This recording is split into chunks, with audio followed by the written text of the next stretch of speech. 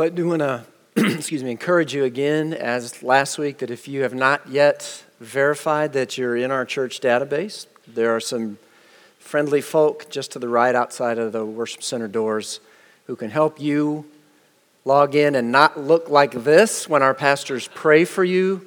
It is tremendously helpful to have a picture and also information about how we can contact you if we need to. This is a members-only database. We are not selling it to the public. Google and your credit cards have already done that. So members only, and you control how much information is released, not us. So please make sure that you are in that database. It's a great help to us as we communicate with you and seek to pray for and shepherd you. So again, after the service, right out there at the table, there'll be somebody to help you. Would you bow with me in prayer? And we'll look at Matthew 19 together today. Father, we ask now for a kindness that these scriptures might become ours, that they might shape, strengthen, reform us, turn us around, head us in a new direction. As each of us have need, may your Spirit have his way with us, and may we happily cooperate as your people. We pray in Christ's name. Amen. All right, we're going to look at Matthew 19. And you'll have to pardon me. I think I'm about to lose my voice after yelling at those recalcitrant first service people for 40 minutes. Jesus in Matthew 19 is beginning a journey. And this journey is going to take Jesus to Jerusalem and to the cross. It's his last journey. And it's likely just a matter of months when the teaching that we're going to look at today is going on before Jesus arrives in Jerusalem and dies for our sins on the cross. And all along the way, opposition is ramping up to Jesus. People are opposing Jesus' teaching and his ministry. And in Matthew 19, we find that when Jesus had finished these sayings, he went away from Galilee, entered the region of Judea beyond the Jordan, and large crowds followed him, and he healed them there. I've been going back through Matthew and just noticing all these little short summary statements about Jesus' ministry, just a verse or two, and it says things like this: large crowds followed him, and he healed them there. And I wonder, how many lives were transformed and are represented by that little statement, and he healed them there? How many children were given back to their parents, whole and healthy, hidden away in that little statement, and he healed them there? Were there tens? Were there hundreds? Maybe more than that? It makes me think about what an extraordinary life Jesus lived, that these kinds of wondrous acts are confined to one little statement, and he healed them there. I mean, this is a remarkable life. I guarantee you, I heal somebody, I'm writing a book about it, all right? Jesus heals, does miracles, and he healed them there. What a Savior we have. What a life he lived when it can just be captured like that as almost commonplace. It also makes me think about what is recorded here in detail for us really, really matters. These things, Matthew, under the inspiration of God's own Spirit, has discerned that we really need this teaching that does come to us in detail. So let's give our full, undivided attention to Matthew 19, starting in verse 3, where those Pharisees do come to him and test him, asking, "Is it lawful, Jesus, to divorce one's wife for any cause?" Now, the religious leaders, especially the ones called the Pharisees, have been stalking Jesus. If you've noticed, they keep popping up, asking questions, doing tests. They are trying to trap Jesus. And this time, the test focuses on his teaching, in particular on divorce. And the question is, Jesus, is it lawful for a man to divorce his wife for any cause, for any reason? Is it lawful, they said. They mean, is it biblical? Okay. For a husband to divorce his wife for any reason. And they are inviting Jesus into what in their day was a contemporary debate concerning legitimate grounds for divorce. When was it okay to do this? And it's based back in the book of Deuteronomy. In this verse in chapter 24, it says, Moses writes, when a man takes a wife and marries her, if then she finds no favor in his eyes, because he has found some indecency in her, and he writes her a certificate of divorce, puts it in her hand, and sends her out of his house, and she departs out of his house. Okay? So their question is, the debate of the day was, what's the some indecency that caused the certificate of divorce to be written? And there were two main schools of thought in the day. There was one that was taught, represented by Rabbi Shammai, and he felt that only matters of sexual immorality were what that some indecency referred to. And as a result, a certificate of divorce could be written. There was another school of thought that was represented by a rabbi named Hillel, and he believed a much broader interpretation. By some writers, you'd think almost anything. Famous incidents are, you could get a divorce if she burned your dinner. Okay? Or if you found a better-looking woman. So this school had a really broad interpretation of when you could give someone a certificate of divorce. Now, D.A. Carson points out, though, that although they disagreed which divorces should be permitted, they were happy to accept each other's rulings in individual cases. So in other words, if the more lenient school sanctioned a divorce, the more conservative school would recognize that divorce as legitimate, even though it was in question according to their own rules. And as a result, divorce was running rampant in Jesus' day in some circles. Can you get a divorce for any cause? That should sound really familiar to you. Today we call it no-fault divorce. Okay. I was born in 1958. So if you do the math, I'm 35. Okay. And I'm really glad you guys are bad at math. So the year before I was born, how many states do you think had no-fault divorce? One state. And now it's the rule of the land. In the year 2000, at the end of his 40-year political career, Senator Patrick Moynihan said this. He said, the biggest change that I've seen is that in those 40 years of political leadership, he says, is that the family structure has come apart all over the North Atlantic world. He says the change has occurred in an historical instant, and it was something that was unimaginable 40 years ago. Now, there's a historian named Lawrence Stone, and he says that the scale of marital breakdown in the West since 1960 has no historical precedent. No historical precedent. At no time in history, with the possibility of imperial Rome, has the institution of marriage been more problematic than today. And just as kind of a case in point, the poster child for this would be in the city of Chicago a couple years back, and I guarantee you it's still running around there. There was a billboard that was done, interestingly enough, by an all-female law firm. And it had, according to their description, pictures of hot male and female bodies, and in the middle it had the message, life's short, get a divorce. And this is how their website describes it. It says, this light-hearted ad campaign. Really? A light-hearted ad campaign?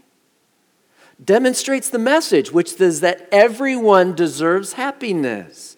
The message is meant to be thought-provoking and tantamount to a motivational missive to live your best life and be happy. Life is way too short to stay in an unhappy marriage or relationship. If you're unhappy or have other reasons to end your relationship, they say, we can provide a viable solution. And so as a result of the overwhelmingly positive response they got to their billboard, their ad campaign, you can now go to their website and you can buy merchandise. For $9, you can buy a t-shirt that says, "Life is short, get a divorce."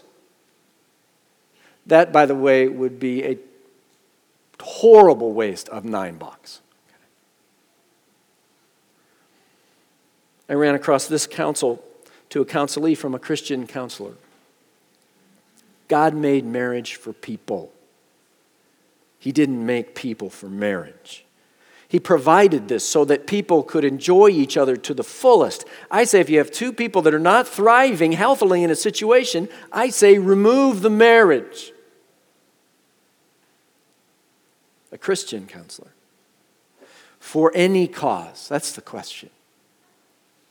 Pharisees want to know, Jesus, what do you say? What Jesus is about to teach us is of the utmost importance, not just for them long ago, but in our day. Remember, though, the Pharisees are trying to trap Jesus. Okay? They are not coming to their rabbi for marriage counseling. That's not what's happening here. They have likely heard Jesus teach on this. It's happened a couple other times in the Gospels prior to this account.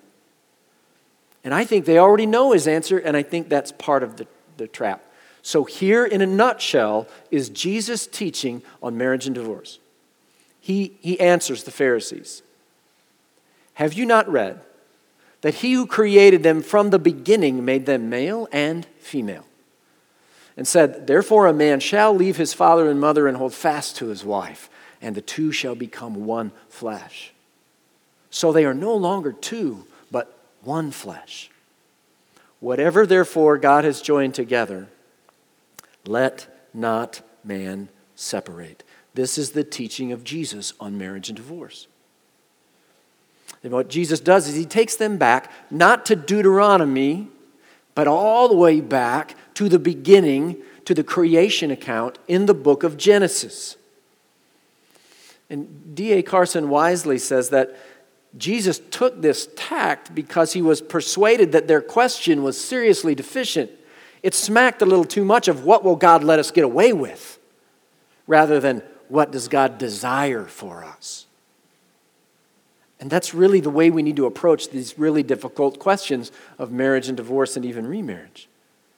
The question on our hearts needs to be, what will please my Jesus, my Savior, who loved me and gave himself for me? What will please him? And then we need to strive by all our being to live that answer out. Okay? That's the posture we want to have about these questions. So Jesus quotes from Genesis, and he establishes a number of foundational principles in this short teaching. First of all, twice he says, the two become one. Two become one flesh.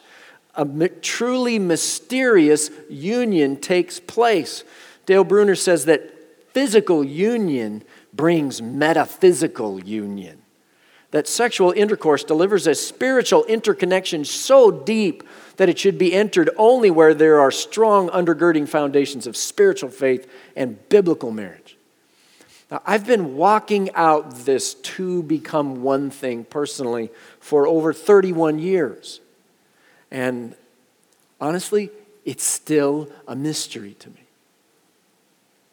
I know that in a really unique way, I am for Steph, and she is for me. And that I know her, and that I am known by her. That I am near to her, and she to me. And that I depend upon her, and she upon me. And that we share uniquely together the sign of the covenant, and I'm not talking about wedding bands, exclusively with one another. Okay. It's a mystery to me. The two become one, Jesus says. A mysterious union takes place. And he says, this is a union between a man and a woman. Male and female. This is God's design from the beginning, that they should be one flesh. A man and a woman should become one flesh. Again, Dale Bruner's really good at this stuff. He says, if God had supremely intended solitary life, God would have created humans one by one. If God had intended polygamous life, God would have created one man and several women. If God had intended homosexual life, God would have made two men or two women. But that God intended monogamous heterosexual life is shown by God's creation of one man for one woman. Now, homosexual marriage, as it's called, though increasingly legal in our land, is something other than this, obviously. It is something other than biblical marriage. It is something other than Jesus' marriage. Okay? Marriage as Jesus taught it.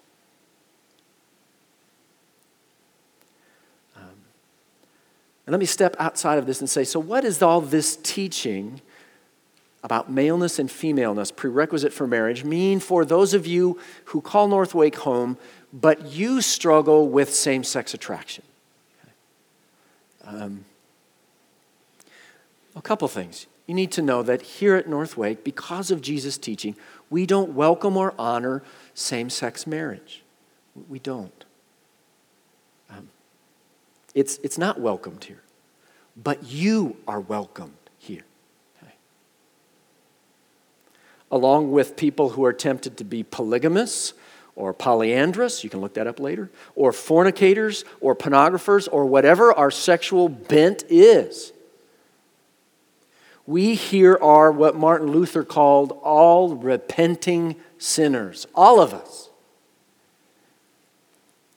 And you are welcome here as one of those repenting sinners. Okay. But clearly, Jesus understands marriages to be a mysterious union formed between one man, one woman. Okay. And he understands this clearly to be and uniquely to be God's work. God is the one who makes the two one. It is what God joins together. So when I perform a wedding ceremony, I don't join anyone together. Somebody goes down to the justice of the peace. The state does not make the two one. This, Jesus says, is God's work. Uniquely God's work. As a pastor, I'm just declaring what God does. So God takes the two and makes them one. Bruner puts it this way, the great God, this august God, is the subject of Jesus' grand command here. Jesus does not say, therefore, what nature has joined together, or even, therefore, what your love has joined together, but therefore, what the great God has joined together, man must not separate. Clearly, Jesus sees marriage as God's, uniquely God's work. And then lastly, he says we must not separate it. We must not separate what God has joined together. To do so puts us in opposition to God's own work and design. To put it plainly, we find ourselves at odds with God himself when we divorce. That's contrary to God's way. That's why we call it sin. And unmistakably, when Jesus cites Genesis here authoritatively, to divorce is to disobey Jesus, which we would say is really right at the heart of a definition of sin, right? But we as a people are horribly confused about this. There was a recent study done in Religion and Ethics, Newsweekly poll that said that 71% of Americans agree that God's plan for marriage is one woman, one man for life. 71% agree with that. But only 22% think divorce is a sin. And only 34% of evangelical Christians, folk like us, say divorce is a sin. We are all confused about this. But we are not confused because Jesus' teaching is not clear. He cites authoritatively the scripture that says, what therefore God has joined together, let not man separate. Okay? Clear as a bell. We must not separate. We must do everything in our power, if we honor Jesus' teaching here, to not separate, okay? To not divorce. Fox News tells the story of a couple named Cindy and Chip Altamas, who after 10 years of marriage were in the long process of getting a divorce, and the proverbial baggage they brought from previous marriages seemed too great to overcome, so they separated and agreed to date other people. So a ways into their painful separation, Chip was in the hospital with kidney failure, and with his health deteriorating rapidly, his soon-to-be ex-wife came to his aid, in spite of Chip's being in another relationship with another woman at the time. She says, "He's still my husband, and there was no way I could walk around with 2 kidneys, and he had none." Cindy told that to the press, and she said it was the right thing to do. So she agreed to donate a kidney, telling Chip there were no strings attached, there was no written agreement concerning a better share in divorce court. And the transplant took place, and a funny thing happened as they both recovered in the hospital. They fell back in love. Chip thought to himself, why would I want to date someone else when I have a woman who would give part of herself so I can keep on living? He put an end to his other relationship and asked Cindy to come back home with him, and the two, at the time of this writing, had been married 17 years. So, how hard should you work to save your marriage? You should give up your kidney to save your marriage. Okay? Whatever it takes. And that, honestly, that's the kind of sacrificial love that it takes to save a marriage. Now, if someone wants to know, what does Jesus think about marriage and divorce? I know of no clearer text than the one we just read. Matthew 19, 4 through 6. He believes an actual union takes place, that it must be between a man and a woman, that it is the very work of God himself, and that man must not separate what God has joined together. That's what Jesus believes about marriage and divorce. And this should not have been new news to the Pharisees. Okay? Jesus has already taught virtually the same teaching on 2 other occasions, Matthew 5 in the Sermon on the Mount, and Luke 16, both of which precede, in all likelihood, the text we're looking at. I think they knew what Jesus believed, but were setting a trap for him, and once he said it in Pharisaical fashion, they launched their, aha, we got you. This is what they say. They said to him, why then did Moses command one to give a certificate of divorce and to send her away? Okay, the Pharisees, you remember, they were the law protectors. They protected the law of Moses from violation, even by creating rules, fences to keep people from breaking the law, extra commands. So as law protectors, Moses, who was the lawgiver, was kind of like their hero. He was the guy. And so now they've got Jesus disagreeing with Moses. Gotcha. Okay?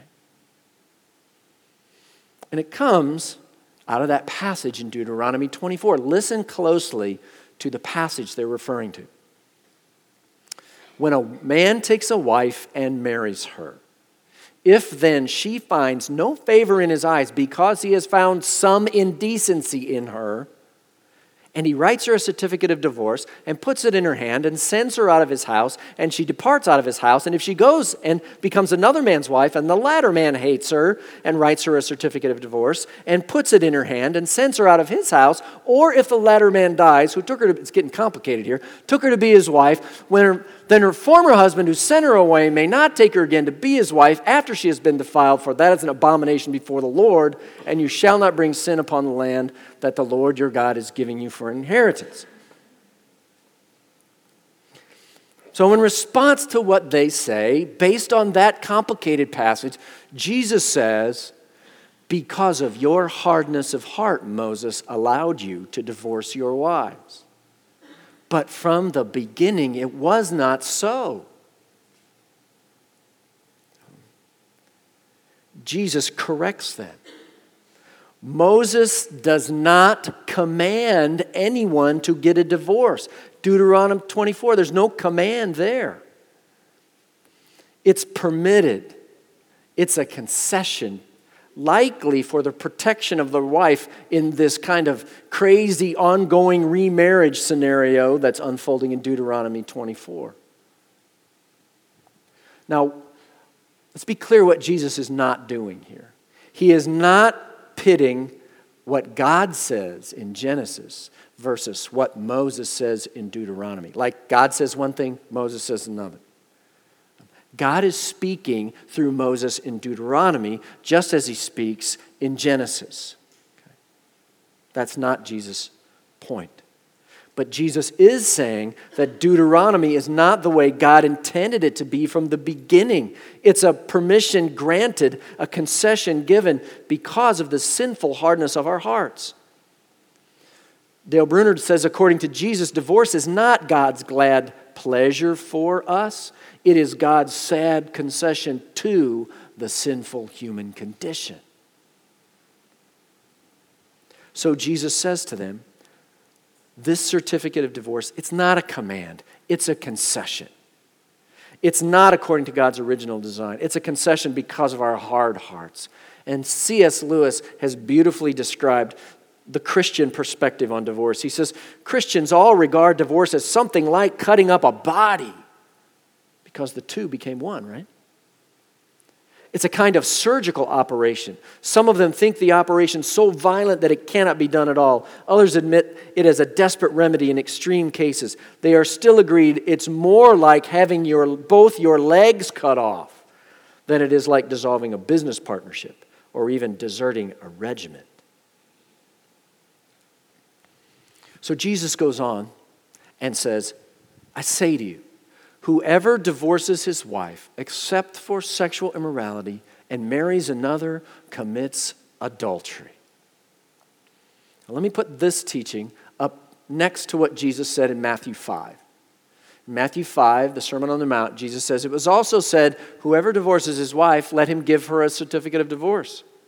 But I say to you that everyone who divorces his wife, except on the ground of sexual immorality, and makes her then commit adultery. And whoever marries a divorced woman commits adultery. So, without getting bogged down in the details, and there are a mountain of details, interpretive details, to bog us down in this particular verse, Jesus in chapter 5 of Matthew describes divorce as an adulterous act. Here in chapter 19, he describes remarriage as an adulterous act. When he says, whoever divorces his wife except for sexual immorality and marries another commits adultery. We are perhaps accustomed to Jesus' teaching about divorce, but when he says that remarriage can be adulterous, that should give us pause. Remarriage, according to Jesus, is not a right that's granted to everyone who chooses a divorce. Jesus says that remarriage is, perhaps more likely than not, an adulterous act.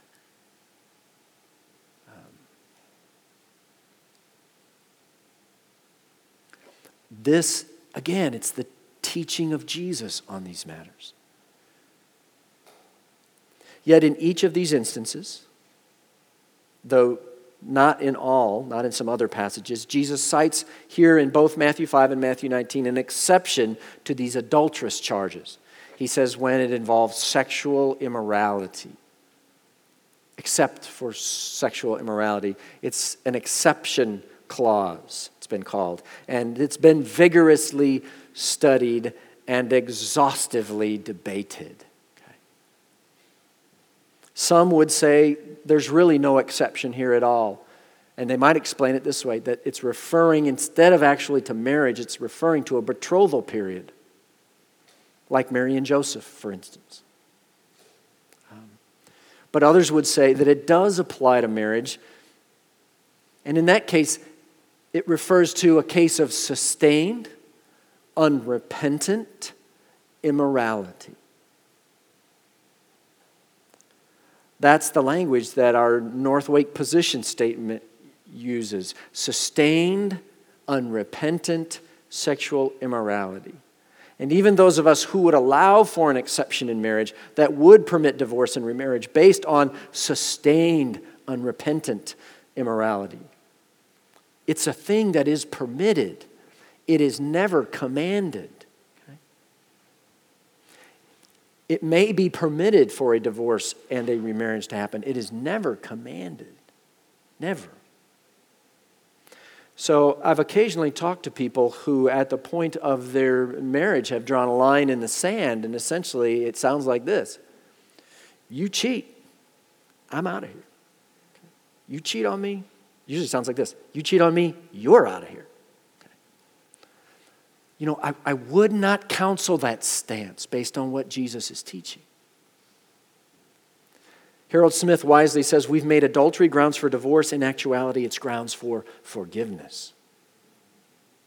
Bill Heth put it this way. He said, I think Jesus would label as unforgiving someone who divorced their spouse for a one-night stand. What do we do then if we follow Jesus' teaching when a spouse is unfaithful? We forgive as we have been forgiven. Think about this with me. Remember the context for what we're studying? What was the last thing that Jesus taught on before he taught on this? Okay. Flip back in your Bibles. Matthew 18. What we taught in here last week is the last thing that Jesus taught before he taught on divorce, marriage and divorce. Peter came up to Jesus and said, Lord, how often will my brother sin against me and I forgive him? As many as 7 times? And Jesus said to him, I do not say to you 7 times, but 70 times 7. And then he told the story, remember the story Jesus told, of the forgiving master and the unforgiving servant. And the master summoned that servant to him and said to him, you wicked servant, I forgave you all that debt because you pleaded with me. And should you not have had mercy on your fellow servant as I had mercy on you? We forgive as we've been forgiven. We love as we have been loved. In its outstanding article entitled The Mark of a Christian, Francis Schaeffer cites one verse as the mark of a follower, the authenticating mark of a follower of Jesus Christ. John 13:35. It says, by this all people will know that you are my disciples, if you have love for one another. Now we could add to that text Romans 13:8 that says, let no debt remain outstanding except the continuing debt to love one another. 1 Peter 1, where Peter says, love one another deeply from the heart. 1 John 3, where he says, we should love one another. And 1 John 3:23, where he says, this is his command, to believe in the name of his Son, Jesus Christ, and to love one another as he commanded us. 1 John 4 says, dear friends, let us love one another. 1 John 4:11 says, since God so loved us, we also ought to love one another. 2 John 1 says, dear lady, I'm not writing you a new command, but one we've had from the beginning. I ask that we love one another. Followers of Jesus even love our enemies, right? Jesus says in Luke 6, I say to you who hear, love your enemies. Do good to those who hate you. Bless those who curse you. Pray for those who abuse you. To fail to love, to refuse to forgive, perhaps especially in marriage, is to deny your faith at one of the most strategic points of its application, what is the very mark of a Christian. Dale Bruner says marriage is a form of discipleship, occasionally a cross, and sometimes it's a deep suffering by which, because it is so daily and personal, that disciples can, in an exemplary way, show their loyalty to Jesus and to each other. And this is the heart of the teaching of Jesus concerning your marriage. If you want to know what Jesus teaches about your marriage, this is it. These are not easy words. I know that. They were not easy for the disciples either. Look at what the disciples say in response to this. The disciples say to him, if such is the case of a man with his wife, it is better not to marry. Okay? They evidently had been so influenced by this kind of divorce-on-demand culture that they walked in, that when Jesus raises the bar like this, they miss the good and the beauty of this hard teaching, and all they can think of, whoa, that bar's high. I wish I was single, But Jesus said to them, not everyone can receive the saying, but only those to whom it is given. So, what saying? What's the saying? It could be all that he's taught about divorce and marriage and remarriage. Or the saying could be what the disciples just said, that it's better not to marry. And I'm going to lean us that direction this morning, that what the disciples have just said is the saying that Jesus is referring to. No one can receive this saying, it's better not to marry, except those to whom it is given. And we should be clear that what they're referring to is what some of your Bibles may still call celibacy. Okay? Not mere singleness. Celibacy would be singleness with sexual purity, we should say. And that may be that Jesus has in mind those who have a lifelong calling, but it has happy application to all of Jesus' followers who find themselves single at this point in their lives. Jesus says God gives this to people.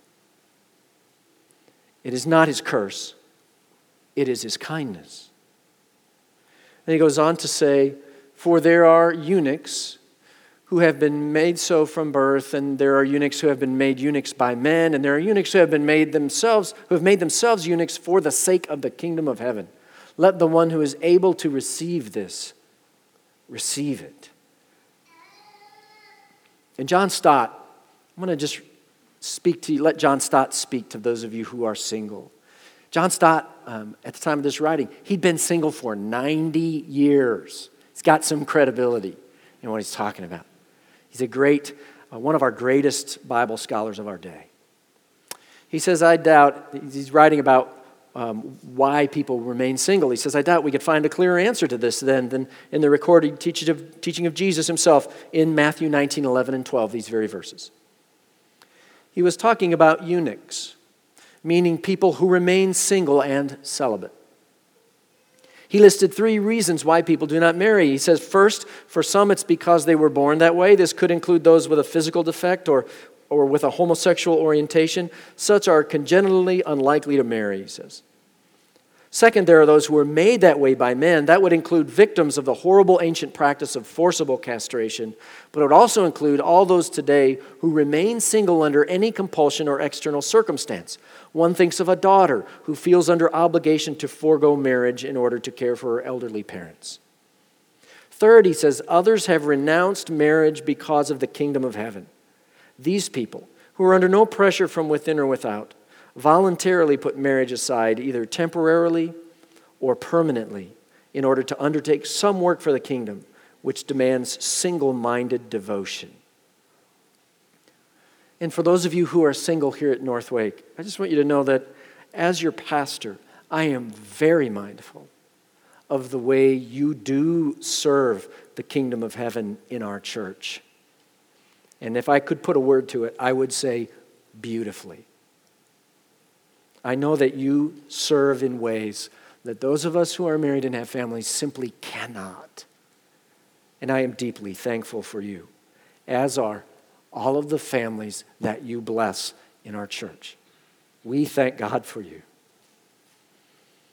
Now let John Stott speak to you once again about why people remain single. He says it's noteworthy that Jesus himself, before listing these 3 categories of single people, said that not everybody could accept what he was about to say, but only those to whom it's been given. He says, if singleness is a gift, however, so is marriage. Indeed, I myself have found help in 1 Corinthians 7:7, for here the apostle writes, each man or woman has his or her own gift from God. One has this gift, another has that. Gift, he says, translates charisma, which is a gift of God's grace. So whether we are single or married, we need to receive our situation from God as His own special grace gift to us. And then He offers you this advice. He says, don't be in too great a hurry to get married. We human beings do not reach maturity until we're about 25. To marry before this runs the risk of finding yourself at 25 married to somebody who's a very different person at the age of 20. So be patient. Pray daily that God will guide you to your life partner or show you if He wants you to remain single. He says, second, lead a normal social life. Develop many friendships. And third, if God calls you to singleness, don't fight it. Remember the key text. Each person has his or her own gift of God's grace. So what do we do? What are we to do with Jesus' hard teaching about marriage? Let me walk back through it and speak to some of you about it. First of all, if you are divorced or remarried, I would point you towards the good and wise counsel of our elders from Northwake's marriage statement. You can find it online at our website. It says, first, the Scriptures for those who are remarried. It says, first, the Scriptures do not give us any clear teaching that would indicate that the second marriage should be ended. We believe that God is most pleased when the new marriage pursues full obedience to His word, including a lifelong commitment to the current marriage as a way to honor Him. In order to do this, it may be necessary to repent of past sins related to the previous marriage and divorce and even the remarriage that followed. Scripture calls us to repent of any and all our sins when they are made plain to us, and the sins involved in divorce and remarriage are surely no exception. Sin does not simply dissolve with time, but instead is resolved through humble confession and repentance, leading us to forgiveness through Christ. If you are divorced and remarried, or remarried, know that you are welcome here. Okay. Sometimes when a church like ours tries so hard to honor Jesus' teaching, it can sound like you're not welcome. That's not what we're saying. It's not what Jesus would say. You are welcome here. Okay. Just like the rest of us repenting sinners, you are welcome. Now, what about those of you who are in a hard marriage? You may today feel like I just closed your escape hatch. I would rather, by faith, urge you to believe that Jesus has just closed the door to a snare set for your soul that will greatly devastate your family, the church, and your faith if you persist through it.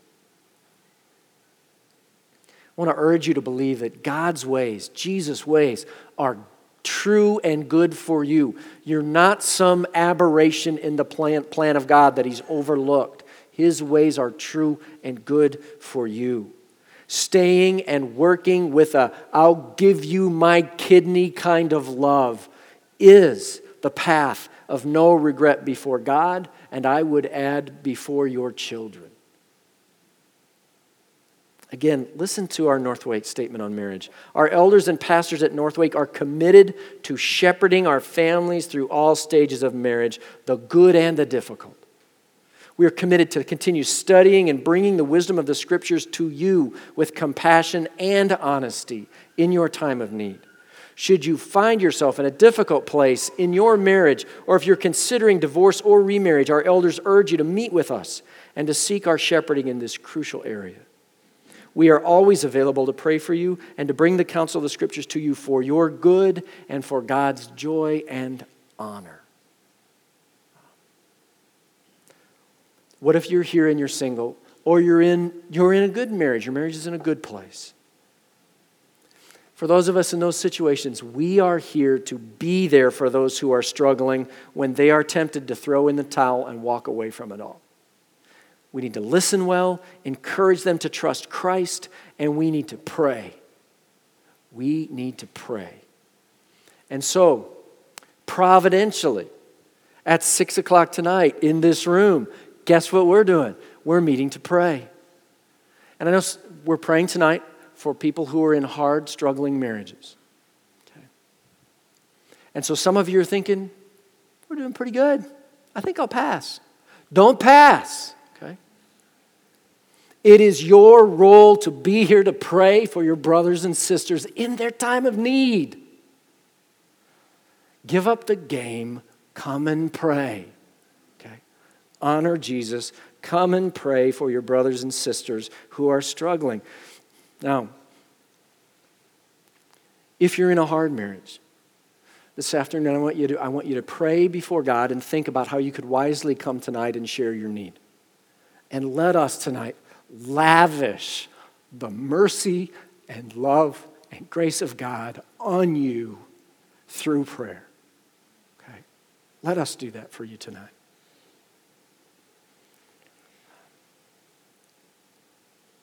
Now, of course, you don't have to wait till tonight to have someone pray for you. It's our pattern at the close of the services to invite people to come forward to pray or to be prayed for. And you might come today to have prayer for your own marriage or to consecrate yourself to pray for someone you know and love and care about. Maybe someone in your family whose marriage is horribly broken and you need God's mercy to make it through. Now, it's entirely possible when someone comes down front, you might be tempted to say, oh my gosh, Larry and Stephanie were down front praying. Their marriage must be on the rocks. You don't know that. We might be down here praying for you, okay? Don't judge people who come down for prayer. You don't know why they're here, except that they're exemplary in their willingness to cry out to Jesus for their own marriages and for the marriages of people they love, okay? So let's close with worship of Christ in prayer and in song. Christ who is our solid rock, who is our anchor, our hope, and our stay. Okay. Let's stand. Let's worship Christ. Okay.